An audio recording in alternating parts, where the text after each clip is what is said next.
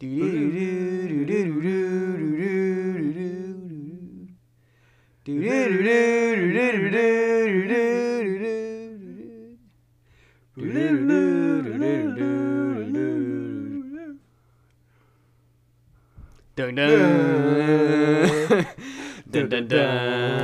dun dun dun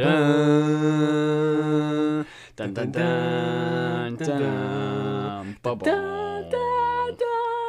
dun dun dun dun dun dun do do la la la da da. Okay, welcome to the I Have Spoken podcast. This is the very first episode. We're very excited, and we hope you are as well. So this episode is just going to cover some things about us as Star Wars fans.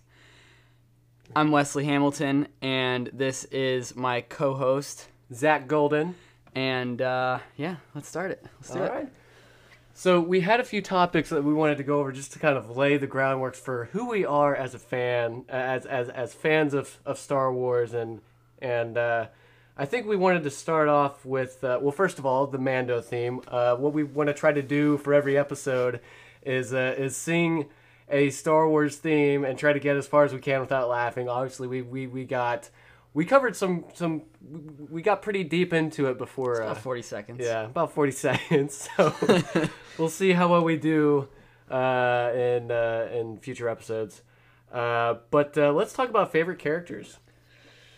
You want to go first or me? Sure, yeah. So I actually have like a top 40 list of main characters, and this is something that like I've had to work on over a series of months, and I've come down to a pretty solid list of characters, but today I'm only going to go over my top 5. So number one favorite character of all time, Obi-Wan Kenobi. Got to go with my main man, Kenobi. Number 2, Ahsoka Tano. She's great. She's awesome. Kylo Ren takes number 3. He's easily the best part of the sequel trilogy. Darth Maul takes number 4, and I put Thrawn as number 5. I'm really looking forward to seeing what's in store for him in future Star Wars lore. So those are my top 5 favorite characters. Obi-Wan takes the number 1 spot as main character in my heart, but I do have to sidetrack a little bit because there's just some characters that like, as a Star Wars fan, that you just love, and some of those characters, like, most people are probably not going to be on board. They're not going to feel the same way as you do about these characters. Like, some of these characters have just been with you for so long that you only like them because they've been with you for that long. And for me, a character I have liked since I was like 8 years old was Kit Fisto. Like, I've always had this obsession with Kit Fisto, reading the comics, the books.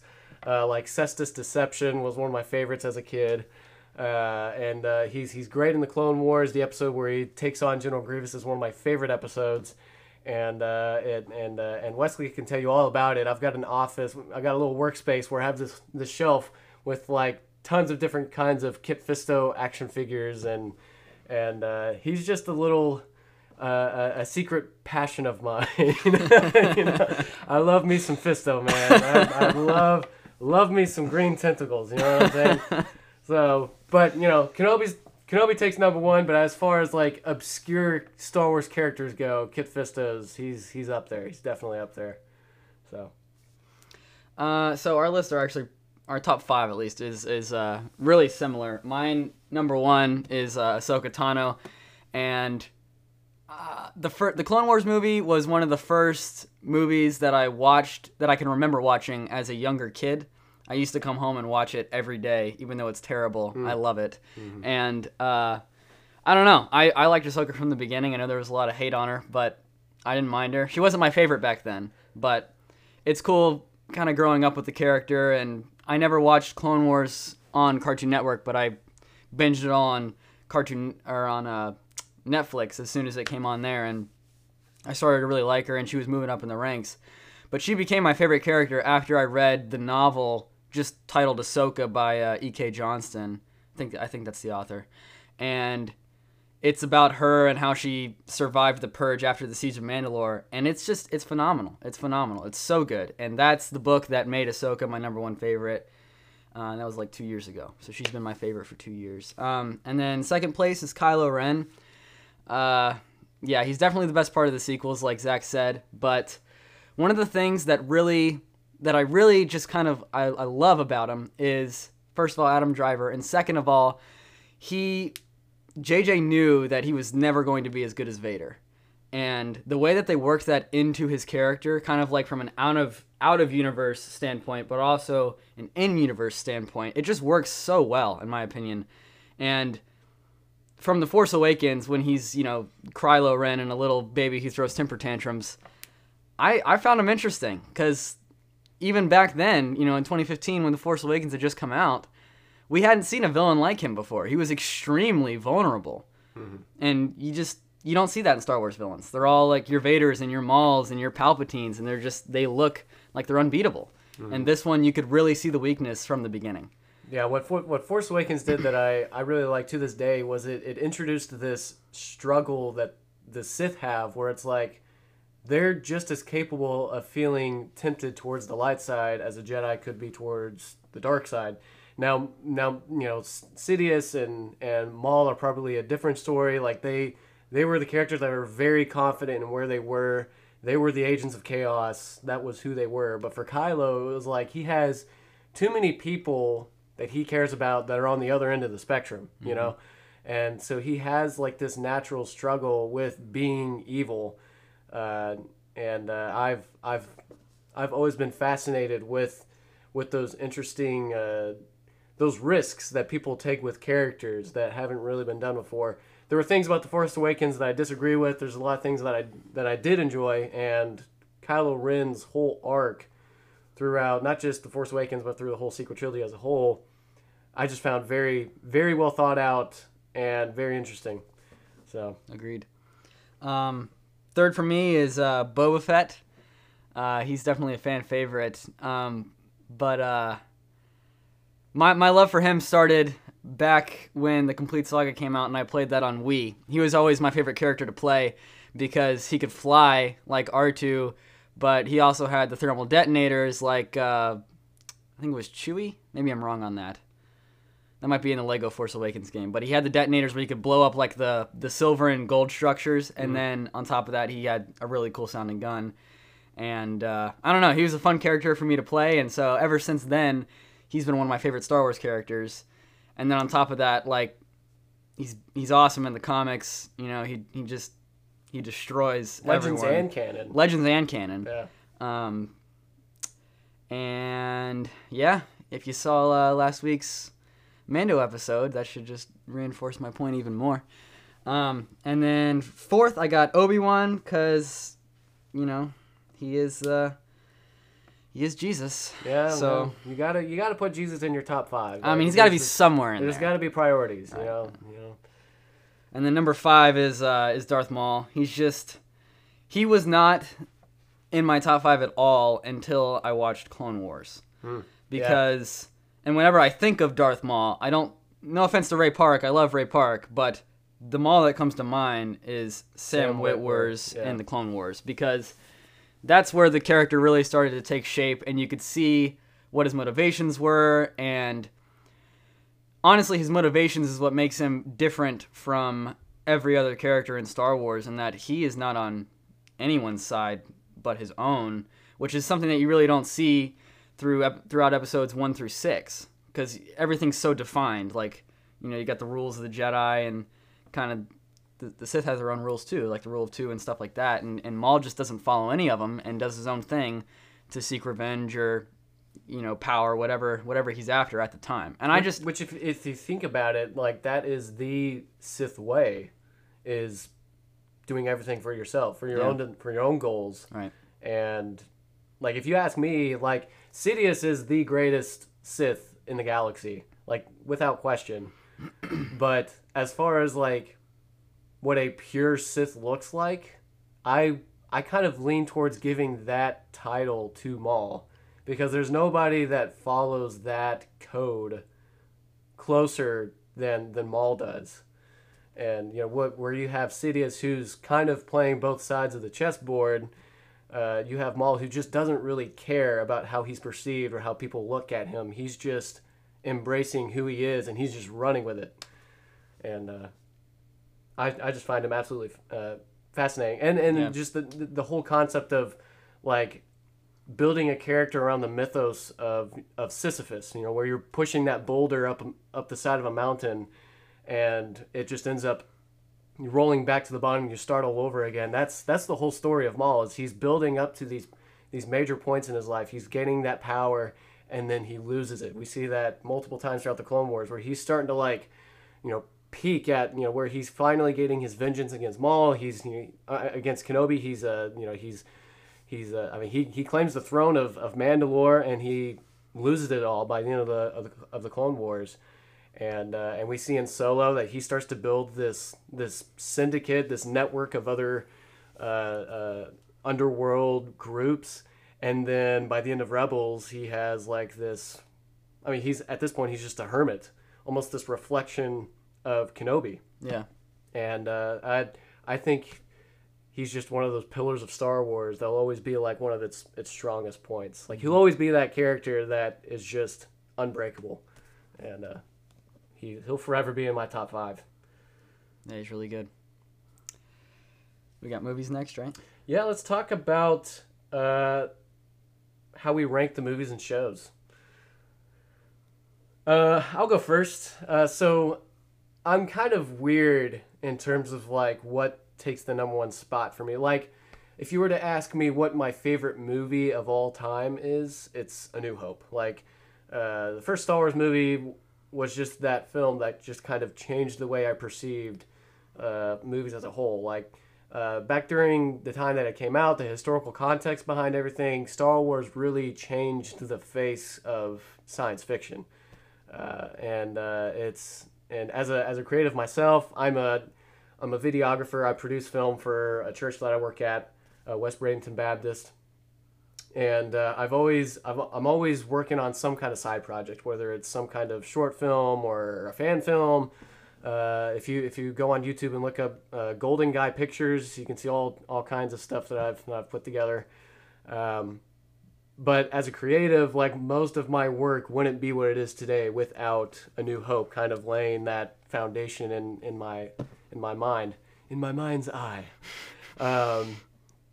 And so if you were to ask me what my favorite movie is, then I would say A New Hope. But if you were to ask me what my favorite Star Wars movie is, it's Empire Strikes Back, which seems a little backwards. Like, it's just the best Star Wars movie. Like, it is completely flawless in everything that it was gunning for. And what's so great about Empire Strikes Back is that it's everything that made A New Hope successful times 10. Like, it just dialed up in Empire. And so that takes number 1 spot. A New Hope would take number 2. Revenge of the Sith is number 3. Return of the Jedi, number 4. Phantom Menace, I put at number 5. A lot of people dog on the Phantom Menace, but I really do enjoy the Phantom Menace. I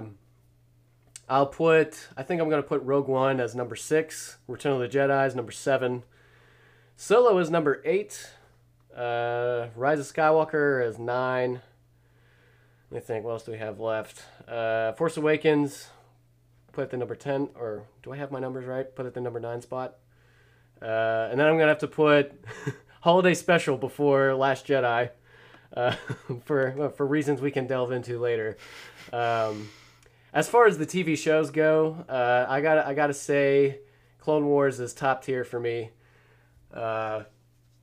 Mandalorian does come pretty close, though. That's a very close second. I think if Mandalorian keeps going down the path that it's headed on, it'll easily take number 1 spot. But as of right now, Clone Wars is my favorite Star Wars show.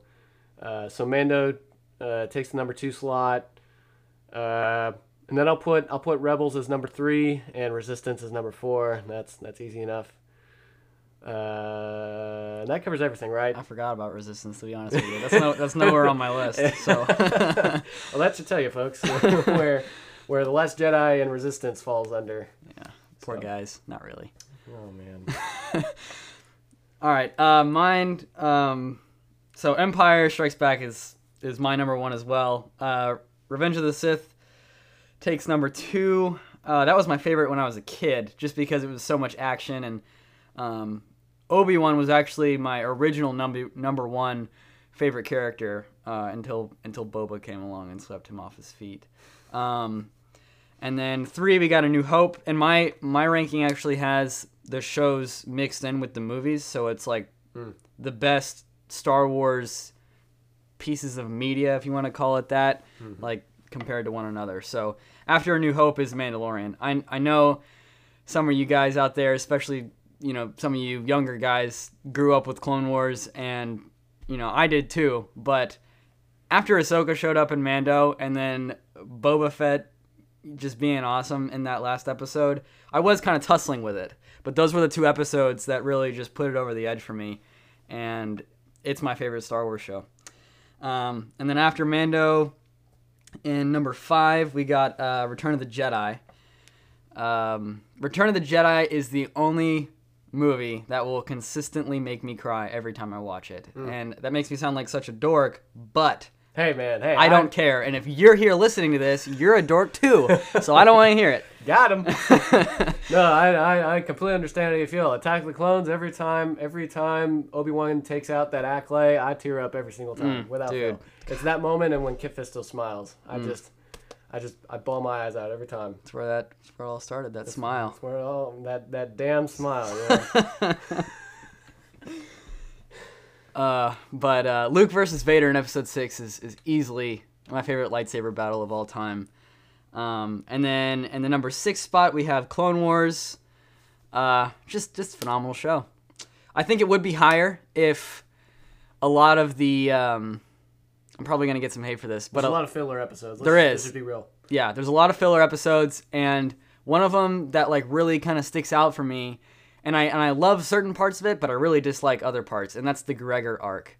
Like, I love the 20 minutes of those 3 episodes, or 4 episodes, 3 or 4? There's 3 episodes, I believe. Yeah, so I love all the Gregor... There's 4, yeah. I love all the Gregor stuff, but I could completely go without the little Colonel guy that's with the droids. I don't know. It's Colonel Meeber Gascon. That's his name. Yep. And what's funny is like that's George Lucas's favorite Clone Wars arc. Yeah, it's totally him. Yeah, and it's totally like if any of you guys have seen THX 1138, then you could kind of understand why. Like you can kind of see into George's mind with that movie. Like the kind of stories that he's into. They're very political in a very subtle way. It's hard to describe, but like if you're aware of like how George as a creator operates, he likes to touch on politics, but in ways that like most people aren't actually going to catch up on unless you do the research. And that whole droid arc is very similar to THX 1138, and obviously I think Gregor's the best part of that whole arc, and I loved seeing him later in Rebels. I would love to get like a backstory on what happens to Gregor between that episode that he shows up in and what happens to him leading up to Rebels. Like, why does he go insane? Why is he all cuckoo in Rebels? But I honestly enjoy those episodes, but I do agree, like, there's a lot of moments throughout that arc that just kind of drag on, where it's like, all right, we get it, you're battle droids, and you're a tiny frog dude, we get it. Mm-hmm. Yeah. we all have another tiny frog dude that we like a whole lot more. So I don't know what you're trying to do. His name is Grogu. Yes. Yeah. So I do agree with Clone Wars having a lot of filler episodes, but I do think that what the Clone Wars does that I don't think any other Star Wars project will ever do is will really dive into every corner of the galaxy throughout that era. Like the Clone Wars, you realize through the Clone Wars that it literally affects everybody, whether you're good or bad, or if you're just a citizen, like Mace would call you, or if you're just, or even if you're like a droid or a tiny frog guy who thinks he has a chance at being an awesome character. Like everybody's affected in some way, And I remember when before watching Rise of Skywalker in theaters opening night, I binged through all things Star Wars, and I just remember by the time I finished Revenge of the Sith, I was exhausted because like, man, the Clone Wars was rough on everybody. Like I totally understand why Anakin would fall to the dark side, because the Clone Wars perfectly displays who Anakin is as a character, why he is the way that he is, and why he falls to the dark side so quickly in Revenge of the Sith. Like a lot of people complained, like as soon as Palpatine explains the tragedy of Darth Plagueis, like at that point, like Anakin's just all in Darth Vader, like just. Well, like that. I think you're underestimating the power of the tragedy. Oh man, what a story, man. We can't get into that because we'll go to dark places, but like watching the Clone Wars, like you completely understand why Anakin goes down that path, as opposed to like just watching the movies, because that's what a lot of people complain about. Like, oh, he fell to the dark side way too fast. But if you watch the Clone Wars, like no, like I would argue that he was plummeting into the dark side long before Revenge of the Sith, and I just think that as far as like big picture wise, what the Clone Wars does for the saga, it's top tier for me. Well, isn't Anakin's first kill like he lights a guy on fire or something in one of the comics? Yeah, like his very first kill that he ever has is I believe it's the Anakin and Obi-Wan comic book volume that came out after Force Awakens. Yeah, and he ironic. He lights a dude on fire, and that's the very first life he ever takes. And I thought that was a pretty good nod. It's poetry. It rhymes. Yes. God, do that so well. That's my George Lucas laugh for all you people. Do it again.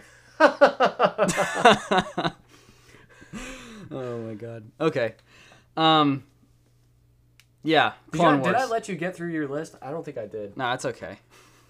And then after Clone Wars, and what is this? 1, 2, 3, 4, 5, 6, 7. Seventh place is Rogue One. Just solid Star Wars movie. Like I don't argue with people when they say that Rogue One is their favorite Star Wars movie over something in the prequels or the original trilogy, because it's solid and I enjoy it. To me, Rogue One is like the most Star Wars feeling movie that Disney has come out with. Oh, for sure. Like it just felt like, well, when you compare it belonged to Star Wars, what they've come out with. But after Rogue One, we got Star Wars Rebels, which I'm doing a rewatch right now because it's only my third time seeing it, and I have been pleasantly surprised. Like, I guess again, because this is my third time, on how good the show is. Because I remember watching it the first time, and I didn't want to make the same mistake that I did with Clone Wars, and that was not watching the episodes live on the channel. So I would make sure I was in front of the TV at whatever time they came on, I don't remember, on Disney XD, and I wanted to watch it. And so that's what I did. And I remember thinking that season 1 and 2 were a little bit on the slow side until the Malachor arc with Ahsoka versus Vader. And yeah, at that point we were like watching a whole different show. Right, yeah. But my opinions changed on this last rewatch, and seasons 1 and 2 are a lot better than I remember them being. And I don't really know why, but I just remember being a lot more, I guess, drawn in and not just distracted by the kiddie jokes or whatever. I mean, there's a few of those kind of things in the show, but I don't know. Seasons 1 and 2 are really solid, and then of course 3 and 4 are Star Wars at its best. You get to see Ezra meet Maul, and they're just fun. Like Rebels is so fun to watch. And not just like watching the characters develop, but just visually. Like it's a beautiful show. I would argue that it's more beautiful than Clone Wars. If you go on there and just look up, I saw this one video on Reddit, I think, and it was called The Beauty of Rebels or something like that. And it was just like all these slow, wide shots of just like the really turquoise and blue like space nebulas or whatever, and then like really pretty explosions, and it's the just colors like in that show is definitely like it's definitely better than Clone Wars, because I think with Clone Wars they're kind of going for the dark and gray. Yeah. You can tell in the animation it kind of looks like it's painted on, which is cool. Yeah. But it's just colors just pop right off the screen in Rebels, and it's a fun show to watch. And then after Rebels, I got Phantom Menace. I like Qui-Gon a lot, especially after reading the Master and Apprentice novel. I don't remember who wrote that, but he really moved up in my ranks after I read that book, and I highly recommend it. It's really, really great. And then after Phantom Menace, it's Attack of the Clones. The only thing that brings it lower than Phantom Menace has got to be the Accolade dying. I can't handle it. It's heartbreaking when you see Really characters that were developed so well compared to others in the sequel trilogy. Like it's so hurtful to watch these well-developed characters die after it's like they had so much arc left within them. Hashtag bring the Accolade back. Hashtag give Coleman Trevor a trilogy. Let's see it. Every dollar I own will go towards the Coleman Trevor trilogy. Oh man, give me that Coleman Trevor movie. Oh my god, wow. Coleman Trevor writing an Accolade. Oh my god. I think I just nutted. All right. Good thing we're past November. That would have been. Whoa, that was too close. More of a tragedy than the death of an Accolade. And then I'm sure y'all can guess what's coming. We only got 4 movies left, and that's Rise of Skywalker. It's an okay Star Wars movie. There is a lot of plot holes, and what really brings it down for me is how short it is. I think that The Last Jedi caused too much damage for it to all be explained in a 2-hour and 35-minute movie, and it just doesn't cut it for me. You know, there should.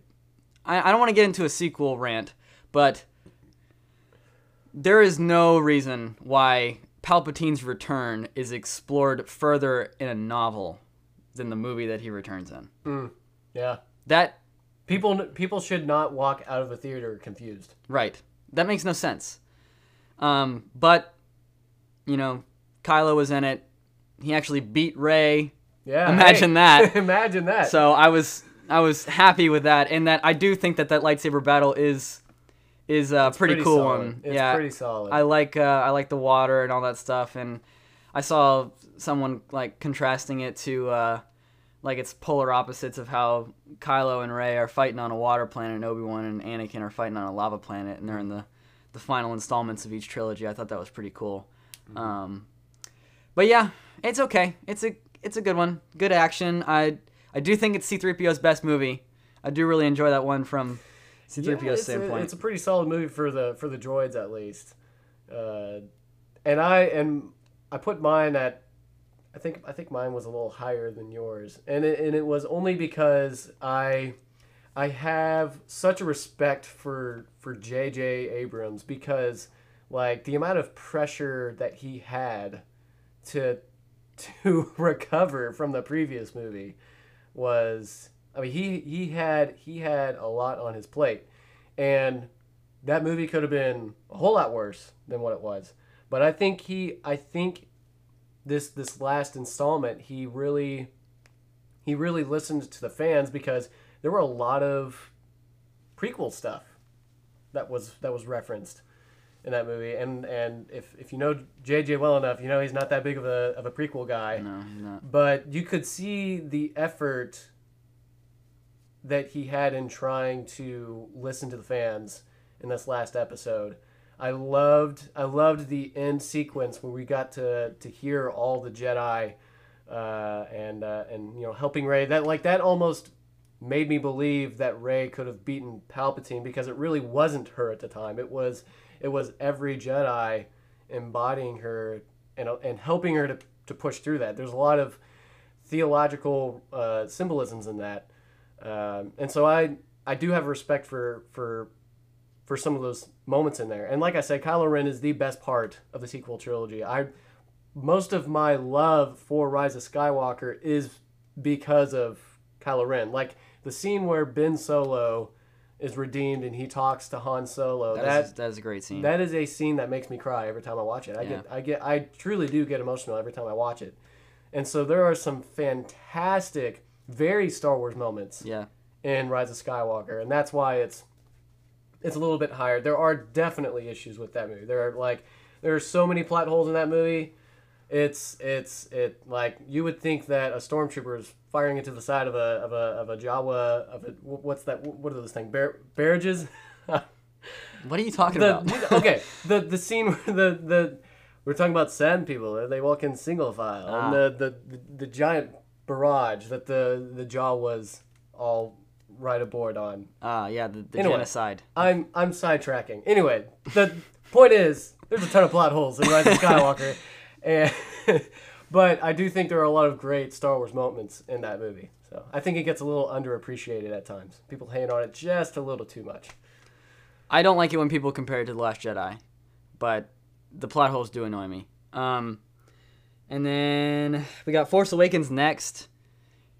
I don't know. It's low on my list, just because I would have liked to seen something other than a soft reboot of A New Hope. Mm-hmm. I don't know. It was too easy. If I wanted to watch A New Hope, I'd watch A New Hope. That's how I feel about it. Mm-hmm. Like, I will sit down and watch The Last Jedi before I sit down and watch The Force Awakens, even though I think The Force Awakens is a better movie, because even though The Last Jedi sucks, it still went out of its way to do something different, which makes it more interesting to watch, in my opinion. And then I have the holiday special right below The Force Awakens. It's close. I really love that one, despite everything that it is horrifying in a lot of ways. Yeah, it honestly, the Wookiee porn and the the chef lady. Chef, yeah, she's kind of weird. Whipster. Just ugh. Sometimes I think about it and can't sleep for hours. But it's I don't know. I have a lot of fun watching it. Probably just because it's so terrible. But I eventually want some holiday special merch, if that even exists. I have no idea. But yeah. The best part of that thing by far is the cartoon segment with Boba Right, Fett. yeah, I forgot about that. Yeah, that's the first time we meet Boba on screen. And I actually think that's really good. The shame is it's only 6 minutes long. Yeah. So there's that. But I do actually really enjoy that little animation. It makes no sense because why are there adventures about Luke, Han, and Leia and Chewie and the rest of the gang when the Star Wars is already about adventures with Luke, Han, Leia, and Chewie and the gang? I don't know. That doesn't make any sense to me, but I do enjoy it. I like the art style for it. It's kind of like that old, kind of gives me He-Man vibes or something. I don't know. It reminds me of something, but I do like it. And then dead last, we got The Last Jedi. Should we talk about The Last Jedi? Nah, we'll save that for some other time. Yeah. Yeah. I'm having a good day. Let's keep our streak going. Okay, so kind of on the same track is where we rank the trilogies. And I think we're both on the same page. Probably. Original trilogy is top tier, best Star Wars. It laid the groundwork. It's just the best stories, best everything. Prequel trilogy is a close second. Yep. And it's a really close second for me because it is the purest of George Lucas's work that you'll ever see. Because he only directed A New Hope out of the first trilogy. Mm-hmm. There were others who stepped in for Empire and Return. Irvin Kershner and for the life of me, I can't remember the last Richard Coleman, Marquand or Marquand or something. There we go. Yeah, Richard Marquand. Yeah. But yeah, you can't get more George Lucas than the prequel trilogy, and that trilogy as a whole was like so innovative as far as film goes, because you wouldn't have green screen, you wouldn't have CGI without the prequels. You wouldn't have characters like Groot and Rocket Raccoon without Jar Jar. Right. Yeah, It blows my mind that Jar Jar is the first CGI, real character. Mm-hmm. I mean, it's honestly kind of funny when you think about it, but excuse me. So prequel trilogy is a close second, and sequel trilogy is there for obvious reasons. Obvious reasons. Yes. Like I said, there's great things about the sequel trilogy. But at the end of the day, it's that one cousin in your family that you just don't really like. You love them. Unless you're a redneck. Not hating on you rednecks. all you Alabama fans out there. Listen, like there's like, you know, we love all Star Wars. Like, let's just make that clear. Everything Star Wars we love and we're passionate for. But like I said, there's always that one cousin that you just don't like. You love him, but that doesn't necessarily. You love him because he's a part of the family. Yes, but you don't have to like him. Right, and that's kind of how I view the sequel trilogy. Is I love them. I'm there for them. I like it. Like, I'm not going to bash on any sequel fans, because if that's something that they enjoy and that's something that inspires them the way I was inspired by the original trilogy, then hey, you're a Star Wars fan, and I'd love to get to know you, get to hang out with you. That's what we're all about. Mm-hmm. Positive vibes. Yep. But if you like The Last Jedi, you're going to hell. No, I'm kidding. I'm kidding. Not really. No, but like I said, like there's things about it we love, but there's a lot of things in it that we don't agree with, and I think we got a lot more questions out of the sequel trilogy than we got answers. Yep. But regardless, they were entertaining. We enjoyed them while we could. It was great being able to go to the theaters and see the opening crawls. For sure. Yeah, Force Awakens was my first time seeing a Star Wars movie in theaters. Same for me. So it was they have a special place in my heart for that reason. Yep. But it takes third place regardless. Yep. So. Okay, so. Now you kind of had a good transition there. We're going to talk about favorite Star Wars memory. I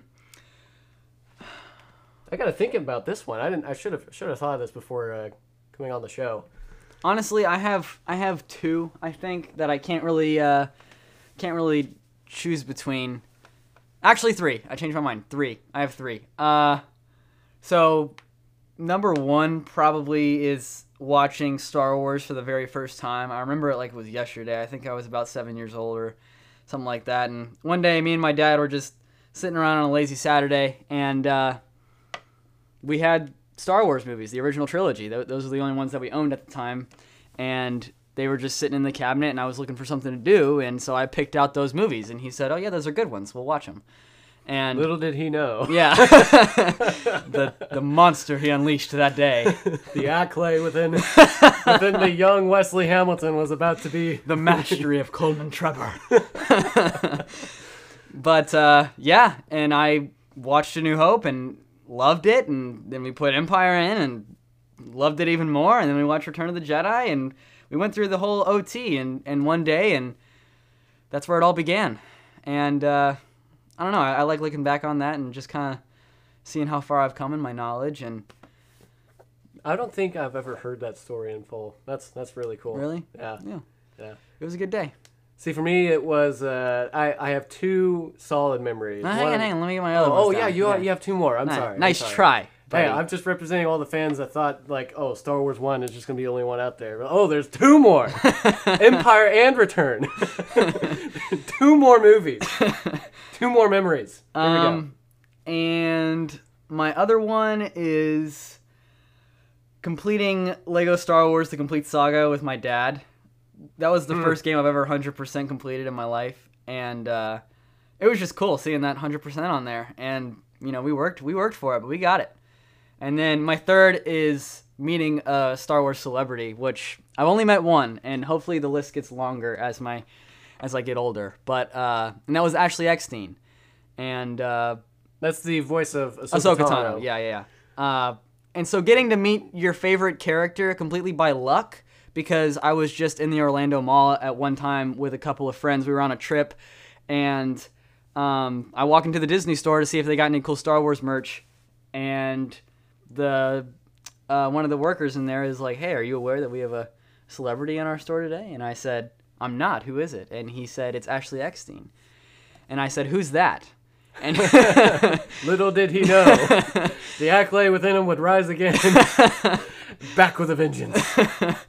And he wasn't a Star Wars fan, or at least a Clone Wars fan, because he didn't pronounce Ahsoka's name right at all. Oh, was it Ashaka? Something weird like that. Ashaka Tano. Suku, or whatever your dad said the other day. I don't know.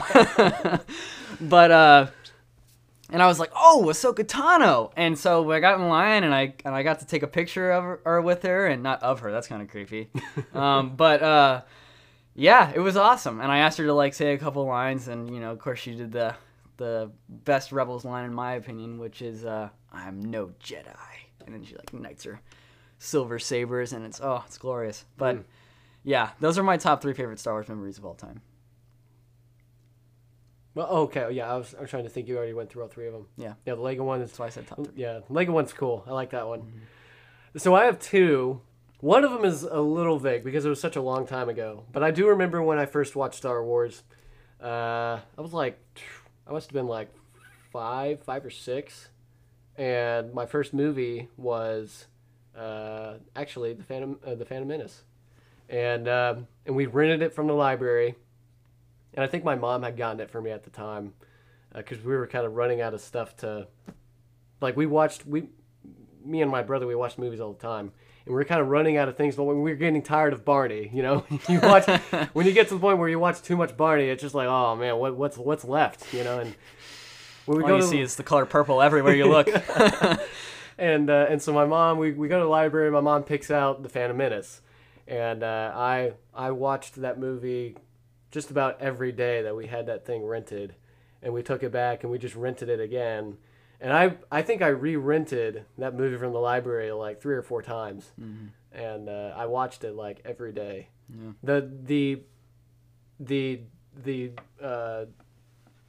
The duel there at the end with Qui-Gon, Kenobi, and Maul, the pod racing sequence. Those two scenes are like embedded in my brain because like those were the things that fascinated me the most.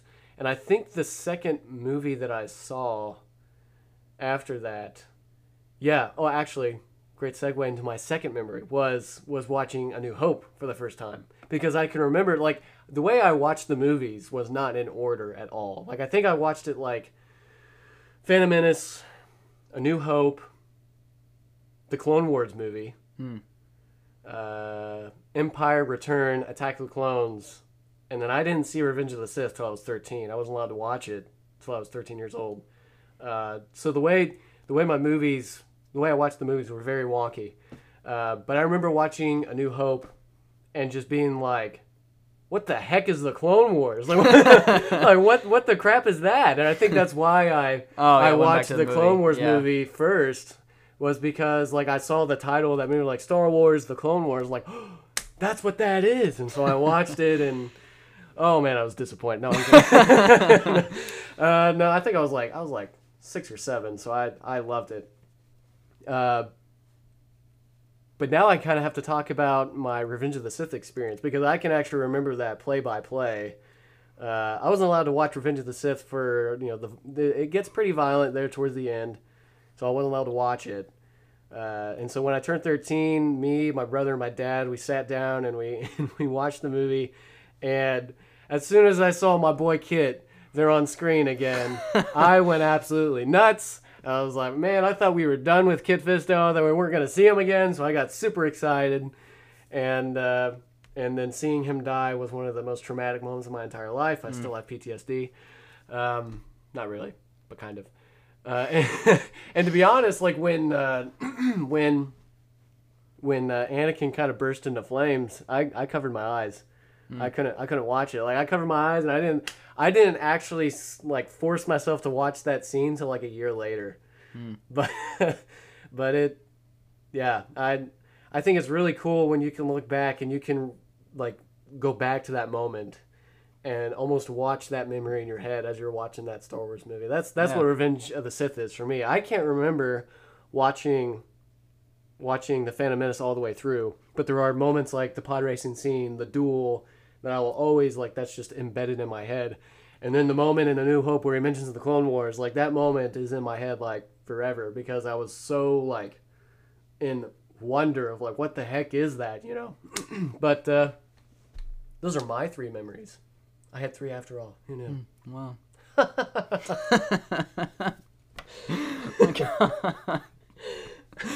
All right, so favorite merchandise.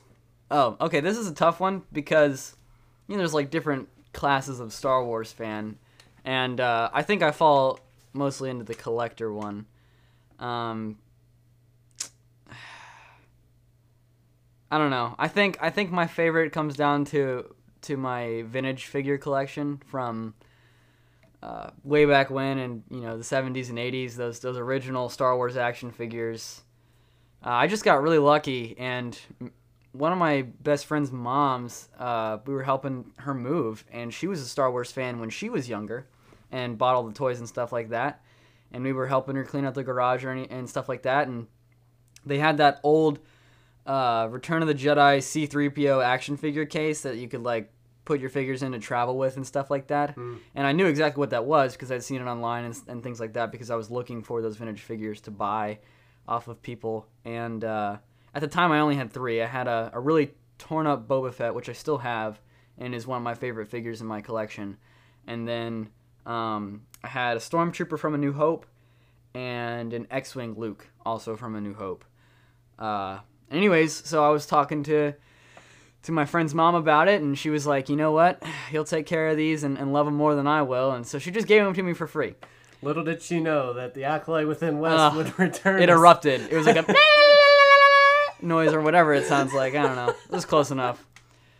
But I started crying. I could not believe it because I was there actually. He did cry. I can confirm that he did cry. A tear dropped from my eye, and I gave her the biggest hug I'd ever given anyone. And anyway, so the next day we decided on starting a podcast. So this is very fresh, Yes, yeah. Yep. It was about a month ago, I think. Yeah. But that's probably my favorite thing in my collection. And then I'm a big time Black Series collector. I've been collecting those for a couple years now, and those guys probably come second. Do you have a favorite vintage figure and a favorite Black Series figure? My favorite vintage figure is definitely the Boba Fett from '78, and then now let's clarify: this is not the rocket launching Boba Fett figure. No. 2 hour sadness. Yes. Yeah. One day. It'll happen. Well, if I had that, I wouldn't be telling you guys, because you'd find a way to figure out where I live or something, and you'd kill me in my sleep like an acolyte. But, yeah, so not happening. But, yeah, the Boba Fett is definitely my favorite of the vintage collection, and definitely, well, maybe not definitely, it could possibly be my favorite action figure I own. And then my favorite Black Series figure is one of the newer ones, actually, because the newer figures have really stepped up their game, and that's the Beskar Mandalorian. It's a solid figure. He's just so good. Like, no matter what pose he's in, he just looks amazing. Mm-hmm. My only gripe with it is he comes with a jetpack, but you can't have him wear the cape and the jetpack at the same time because the cape is plastic, which is really annoying, but it's just such a good figure that it still just takes number 1 for me. So Black Series, if you're listening, you did good, but not good enough. Not good enough. I opened that thing. Fix your cape situation. For real. Get us a bigger General Grievous also. Put all the capes that you put on that Vader figure when 40th anniversary for A New Hope was coming out, that is the best action figure cape I've ever seen in my life. If you can take that method and put it on all your other figures with all your... And you know what else? Start putting... we're about to rant. Take a break, fans, because we're about to talk to Black Series for a good couple of minutes. I love Black Series, and I love your Jedi characters, but start putting Jedi robes with all your Jedi. Amen. The only ones that have them, actually, is Plo Koon and Mace Windu. I think that's it. Kit Fisto, Phantom Menace Obi-Wan literally wears the brown robe the entire movie besides the final battle with Maul. Yeah. And he didn't come with a robe. I think the brown robes became famous because of the Phantom Menace. Probably. When I think of Qui-Gon and Obi-Wan in the Phantom Menace, I immediately see brown robes. Because the only character that wore them in the OT was Obi-Wan, and then the ghosts at the end of Return of the Jedi. Yeah. So, they were not a staple of being a Jedi yet, or the Jedi outerwear, whatever you want to call it. Mm-hmm. And I, especially, maybe not with your prequel Jedi, but or with your OT Jedi, but especially with your prequel Jedi, because all the prequel Jedi wear their robes all the time unless they're fighting. That's honestly probably my biggest complaint with the Black Series. But I love you guys. I love you. I love you like an All right, accolade. fans, you can come back from the break, or we're done ranting. Okay, so I like what you said earlier about how like there's different kinds of groups of Star Wars fans. Like some people are collectors, or they just buy everything Star Wars. Like you know, maybe one day we'll have like a YouTube live stream, and you can see Wesley Hamilton's bedroom, because there's nothing in this room that isn't Star Wars. Actually, there's one thing in this room that isn't Star Wars. Yeah, it's a John Wick action figure, because John Wick's freaking rad. Yeah, he's pretty awesome. But it's pretty awesome. I love coming in here and just kind of looking, you know. Just and if you looking. don't believe him about everything in here being Star Wars, you can go ahead and check my underwear drawer, because I got Star Wars undies too, and I'm proud of it. I won't be looking in there, but I Fake fan. I'll keep my distance. You know? Fake fan. I'm sorry. I don't know. I don't want to see where the accolades been. You know. Oh yeah, he's been all up in there. All right, we're getting weird. So, borderline holiday special weird. All right, so for me though, like I am not by any means a collector. Like if you go into my room, you'll see like posters and like action figures of all different kinds of franchises. My office space has more Star Wars than my bedroom does. But like I would consider myself much more of like a story lover of Star Wars. Like I will talk about the art form, the character structure, like the character studies, the way the narratives are built. I can sit and talk about that stuff all day. That's kind of where my passion goes to, in terms of like where I am as a Star Wars fan. But as far as merch is concerned, I would have to say there's two that are up there, and Wesley actually bought one of them for me. One of them is a Kit Fisto Black Series figure. I love me some Fisto, as I'm sure you've figured out by now, and so having that Black Series figure means a lot, and it was a great gift, man. Good stuff, and. I think ultimately what takes number one spot though is my Qui-Gon Jinn Ultra Saber. Oh yeah, I love that thing. Unfortunately, like I've used it so much that the wiring in it's gotten pretty frayed to the point I can't even turn it on. But I'm gonna keep that thing for the rest of my life, because it's my first Ultra Saber, and it was a green bladed Qui-Gon hilt with an obsidian soundboard, and I love it. Yeah. It's pretty sweet. So that's probably my favorite piece of Star Wars merch. And then the Kit Fisto figure is a very close second. Very close second. Yeah.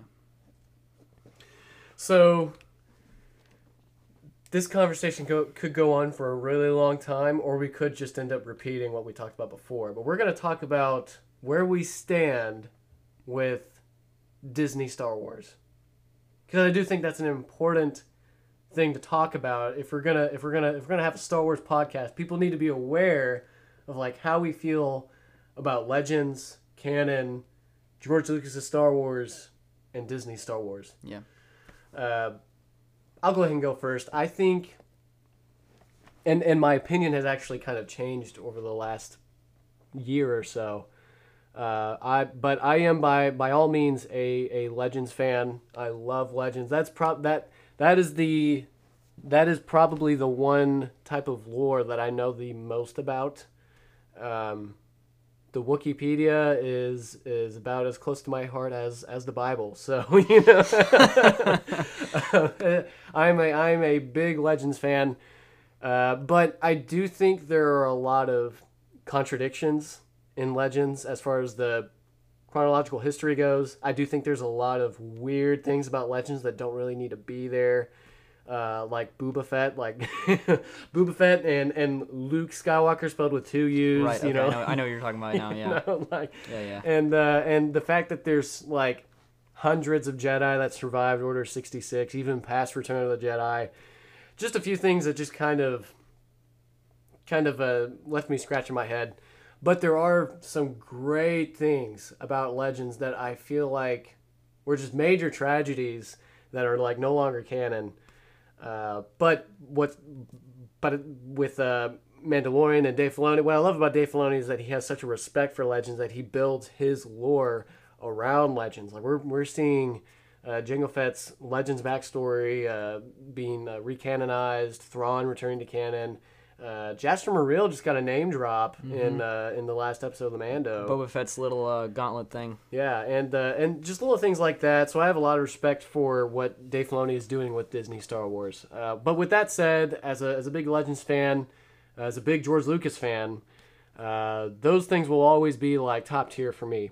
But I will say, as far as video games are concerned, as far as comic books are concerned, as far as books and action figures are concerned, I think that Disney Star Wars is doing a fantastic job.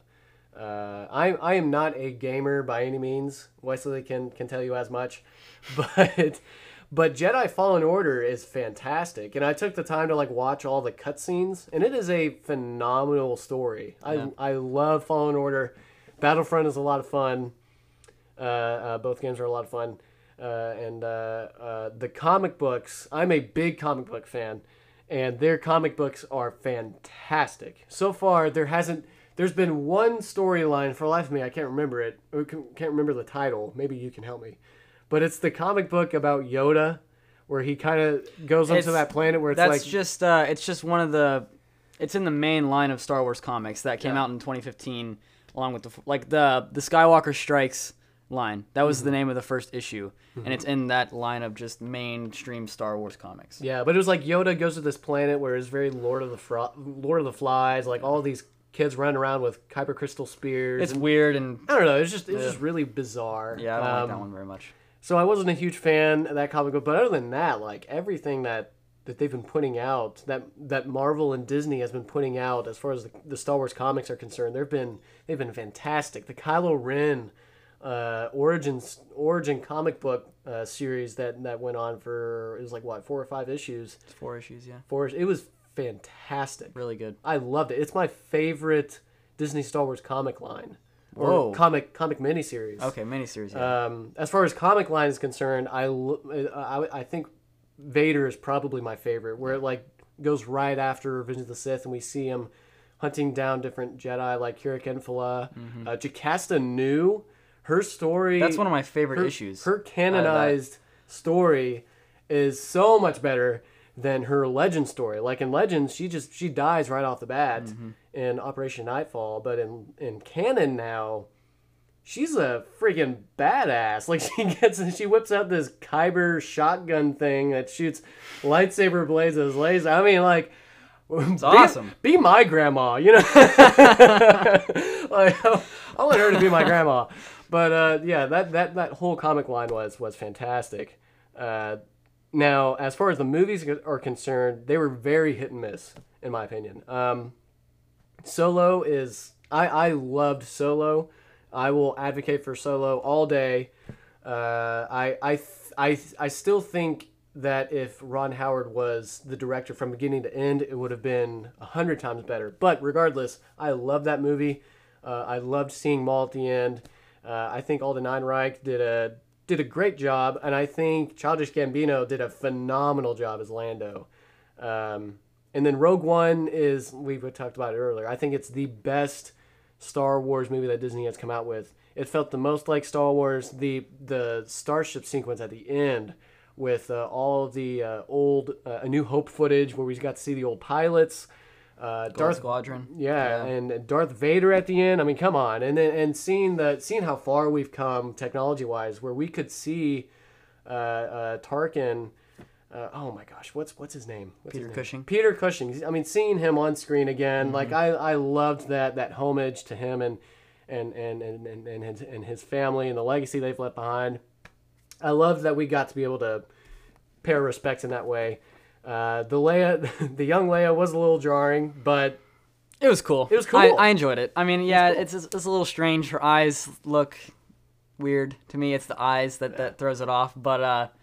You know, it was cool. I'd rather her be in the movie and look like that than her not be in it at all. So, yeah. I thought that was cool. When it comes to my stance on Disney Star Wars, we're pretty much the same. I am nowhere near as close as knowing as much Legends material as Zach is, but I do enjoy it whenever I read it, as long as I can keep up with it. My favorite thing to come out of Disney Star Wars is Jedi Fallen Order. Over The Mandalorian, over Clone Wars Season 7. I love the Siege of Mandalore, but especially being a big Ahsoka fan. But Jedi Fallen Order, if we had gone one more ranking on my character list, you would have gotten to Cal Kestis. He's right behind Maul. I love Cal Kestis. And just the game is so good. It's so good. It is by far the best Star Wars game. Now, I've never played the Old Republic games, but it's just because the gameplay is really wonky. I don't find it enjoyable. Now, if they remaster it and they can find a way to kind of work that kind of RPG gameplay into a newer Old Republic game that's been remastered, so I can experience that story, because I've heard from time and time again of all my friends who played those games. The Old Republic storyline is fantastic. It's great. And I've never experienced it before. So I do kind of feel like I'm missing out on some stuff, but I just don't enjoy the gameplay, and it's not a fun experience, and I want to be able to enjoy it. So I will wait for the remaster, because I don't think it's very far away. And yeah, Rogue One's the best Disney Star Wars movie for sure. I really enjoyed Solo as well. I do think that it's oddly dark, like lighting wise. Composition wise, it is a dark film. Like the cantina sequence with the sabacc. I like, one of the best things about those kind of scenes is seeing all the weird aliens that are around them. You know, like in Mos Eisley, you know, you get to see all those weird aliens in A New Hope and all that stuff. And you gotta pause it and then screenshot and turn the brightness all the way up in order to see that kind of stuff. That's my only gripe with that movie. I do really enjoy it, and I do think that's Chewbacca's best movie. If I want to watch a Chewbacca movie, I will watch Solo, because he's really funny, and I like the origin between Han and Chewie and that, and Donald Glover is an amazing Lando. And the Kessel sequence is pretty awesome too. Yeah. Seeing Chewie kind of reunite with a buddy of his, and like being able to free. Because Kessel was a hotspot for Wookiee slavery. We saw that in Rebels. So being someone who watched Rebels before Solo, I immediately made that connection, and I felt that. Yeah, I felt that. So yeah, Solo's great.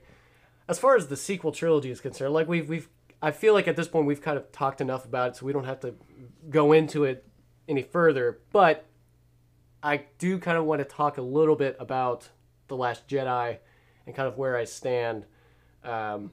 Like all of the sequel trilogy, there's things about it that I really like, and things about it that I really don't like at all.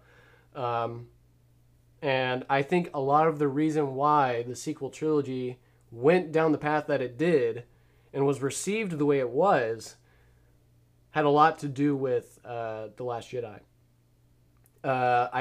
As far as good things are concerned, I think Kylo Ren is the best part of The Last Jedi. Definitely. I think it's his best performance. That is his best movie for sure. I argue that that's Mark Hamill's best performance as Luke's. As far as acting goes, as far as acting is concerned, that's his best role. But which is even crazier to me, because he didn't want Luke to be like that. Like, so what that's a testament. That just shows how good of an actor he actually is. And it's a testament to his work ethic too. Like, right. You know, there was never any point watching The Last Jedi where I felt like he was being lazy. Like he was pushing the envelope. And now that said, as far as the story is concerned, I personally was very let down with how Luke Skywalker as a character was treated. I was let down in the way that Finn was treated. And I was let down in the overall path that movie took us. It kind of left us with nothing by the end of the movie. Like there's no First Order, there's no Resistance, there's no Jedi, there's no Sith. Like, and that's why I applaud JJ so much, because he had to start with that and close the trilogy in a way that majority of people are going to accept.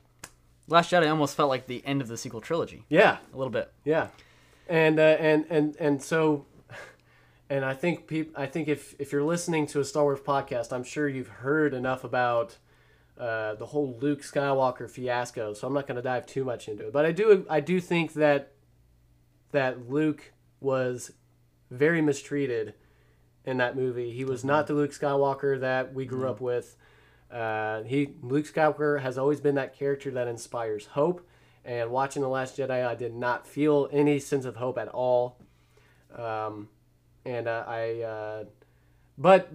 beyond that, I think that there were good ideas that were taken down the wrong way. Like the idea of Luke Skywalker in hiding is an interesting concept, but the reasoning behind it was weak. It's weak. It makes no sense.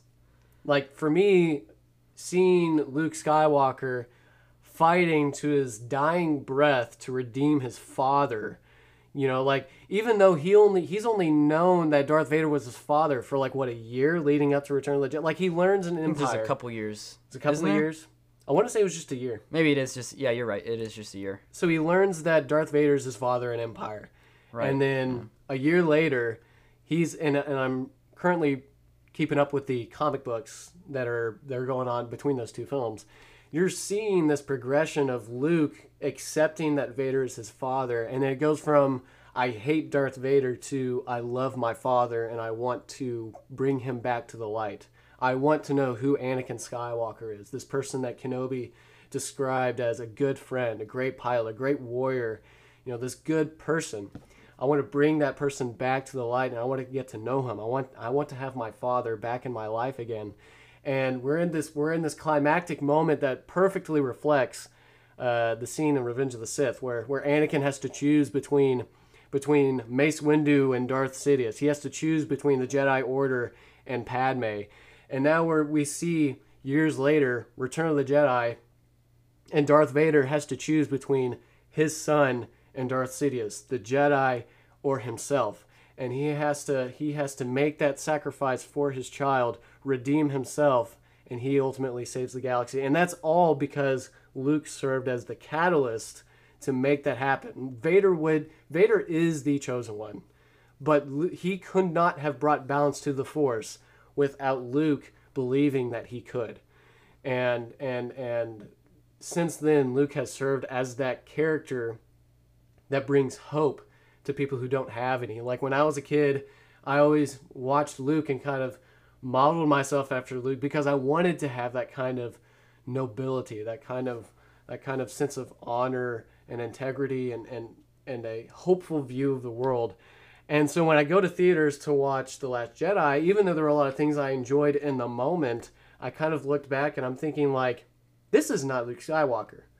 He's looking back at the origins of Kylo Ren, and he's talking about how his nephew is having these dark side dreams that Snoke is planting in his head. And that was enough for Luke to not only sneak into his hut, but turn on his lightsaber in his moments away from striking his nephew down in his sleep, the same way that Sidious killed his master in his sleep.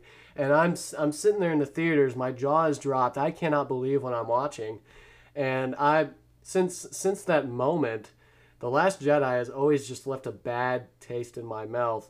And that's why it is at the very bottom of my list, because it is not what Star Wars should be. I think it was very, very brave. It was stupid brave for Rian Johnson to take the risks that he took. There were a lot of moments where he succeeded. Like, I think Kylo Ren is fantastic in that movie. Yeah. He's very strong acting-wise. Adam Driver needs a lot more of attention than he has right now because he's absolutely phenomenal. And I think he is the best part of the sequel trilogy. But I think Ryan made the mistake of assuming that he could do certain things with these beloved characters that he really had no right to even touch. But I'm done with my rant. That's how I feel about The Last Jedi. That's kind of how I feel about the sequel trilogy as a whole. So, ditto.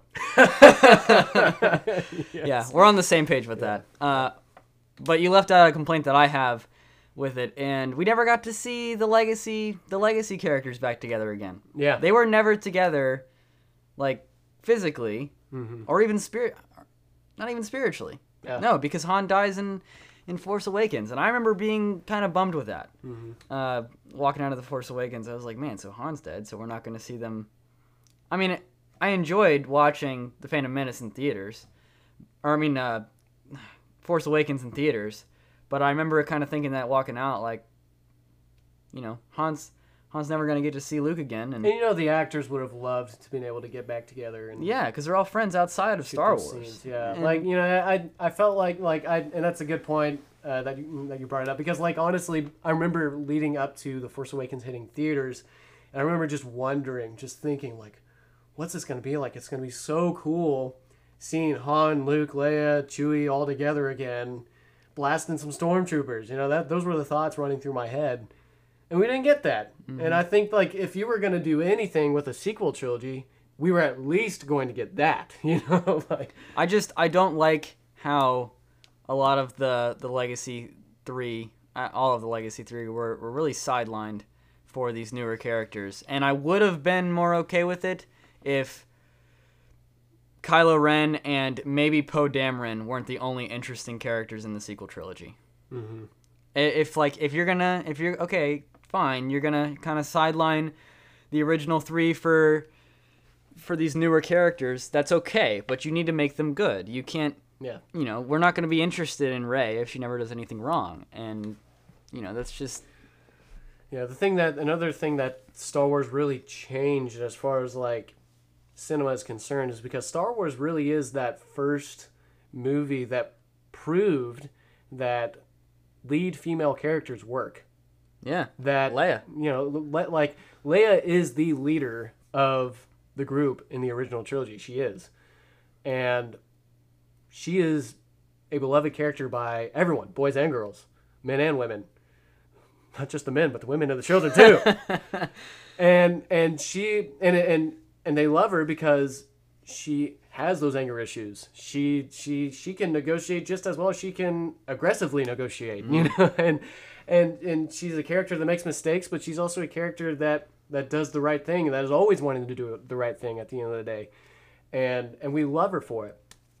And she's just well thought out. She has layers. There are layers to this character that we get to know, not just in the movies, but in the shows and the comic books and the books. Like, there are things that we continue to learn about her that we didn't know before. And with Rey, I knew her just after watching the first movie. Yeah. You didn't know it at the time. You didn't know it at the time. But you knew her to the extent of you were ever going to know her. She was a one-layered character, yeah, which works very rarely. Like, there's very few characters that just work with one layer. They need to be like onions. Yes, they need to be like onions. They need to make you cry. Like no, I mean layers. Ah, yeah. Shrek. Oh, okay. I'm a donkey, Shrek. No, but what was I saying? One-layered characters. One-layered characters. Rey is a one-layered character.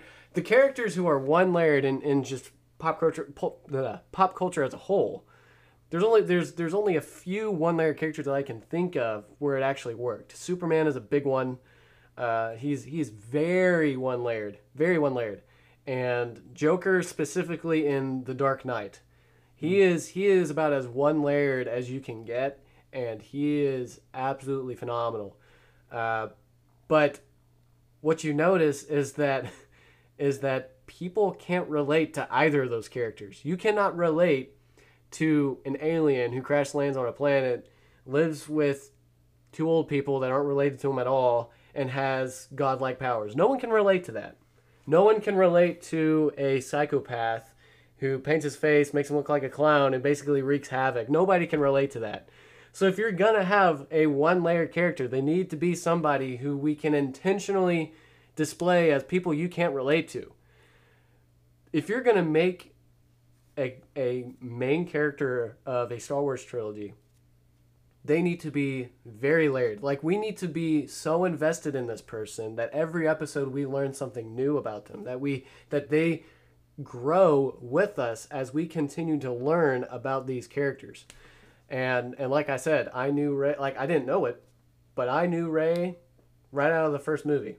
I knew who she was. I knew everything about her. Yep. Because she didn't make mistakes. She was perfect up until Rise of Skywalker, which I was proud of the effort. I won't say successes, but the effort that they put into making Rey a more layered character.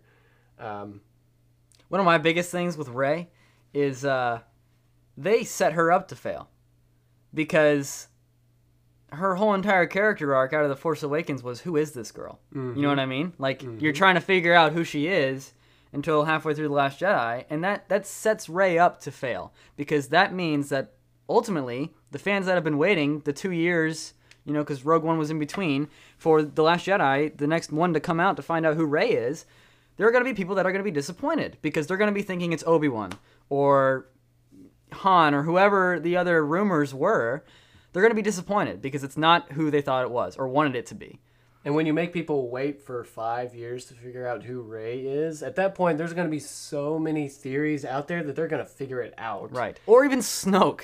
People thought Mace Windu was Snoke. Come on. No. So, yeah, that was one of my things with it, and especially with that interview that came out with Daisy Ridley like a couple months ago.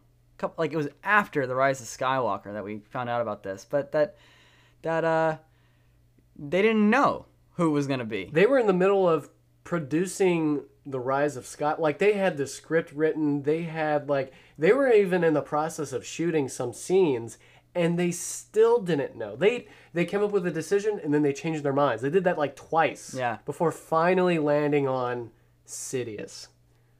Like, we didn't see that coming, you know? And yeah, so I think Rey could have been a great character, and I still think that she could be a great character in the future. Right. I agree with you there. I would love to see an older Rey. An older Rey with, like, I don't know, maybe she's got her Jedi Order thing going on.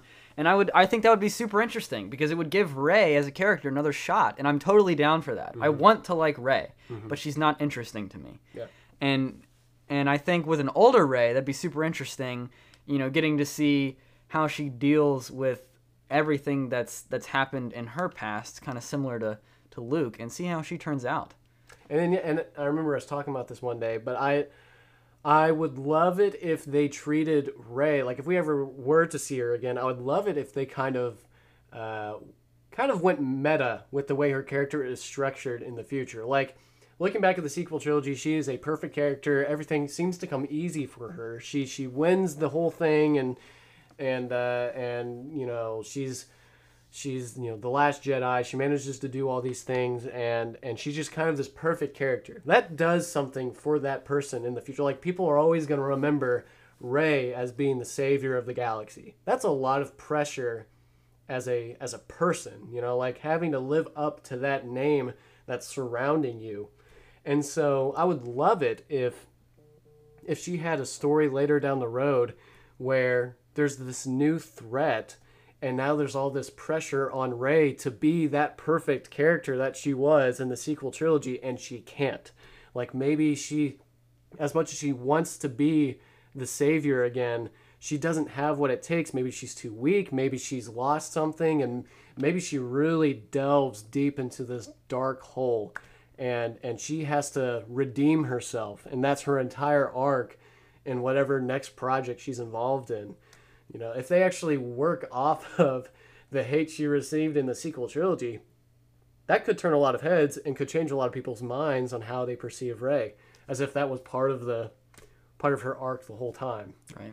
I'm totally down to see that. Let's do it. But yeah, I think that wraps up our first episode right there. Yeah. So we hope to have you guys visit us again. Again, I want to reiterate that, you know, even though we have our opinions about certain things about Star Wars, some things we love, some things we hate, we want to know what you guys think. We accept fans of all kinds. There's no hate here. Yeah. We love all things Star Wars. Thanks for listening. Catch you next time. We have spoken. Yes, indeed. Ackley roar.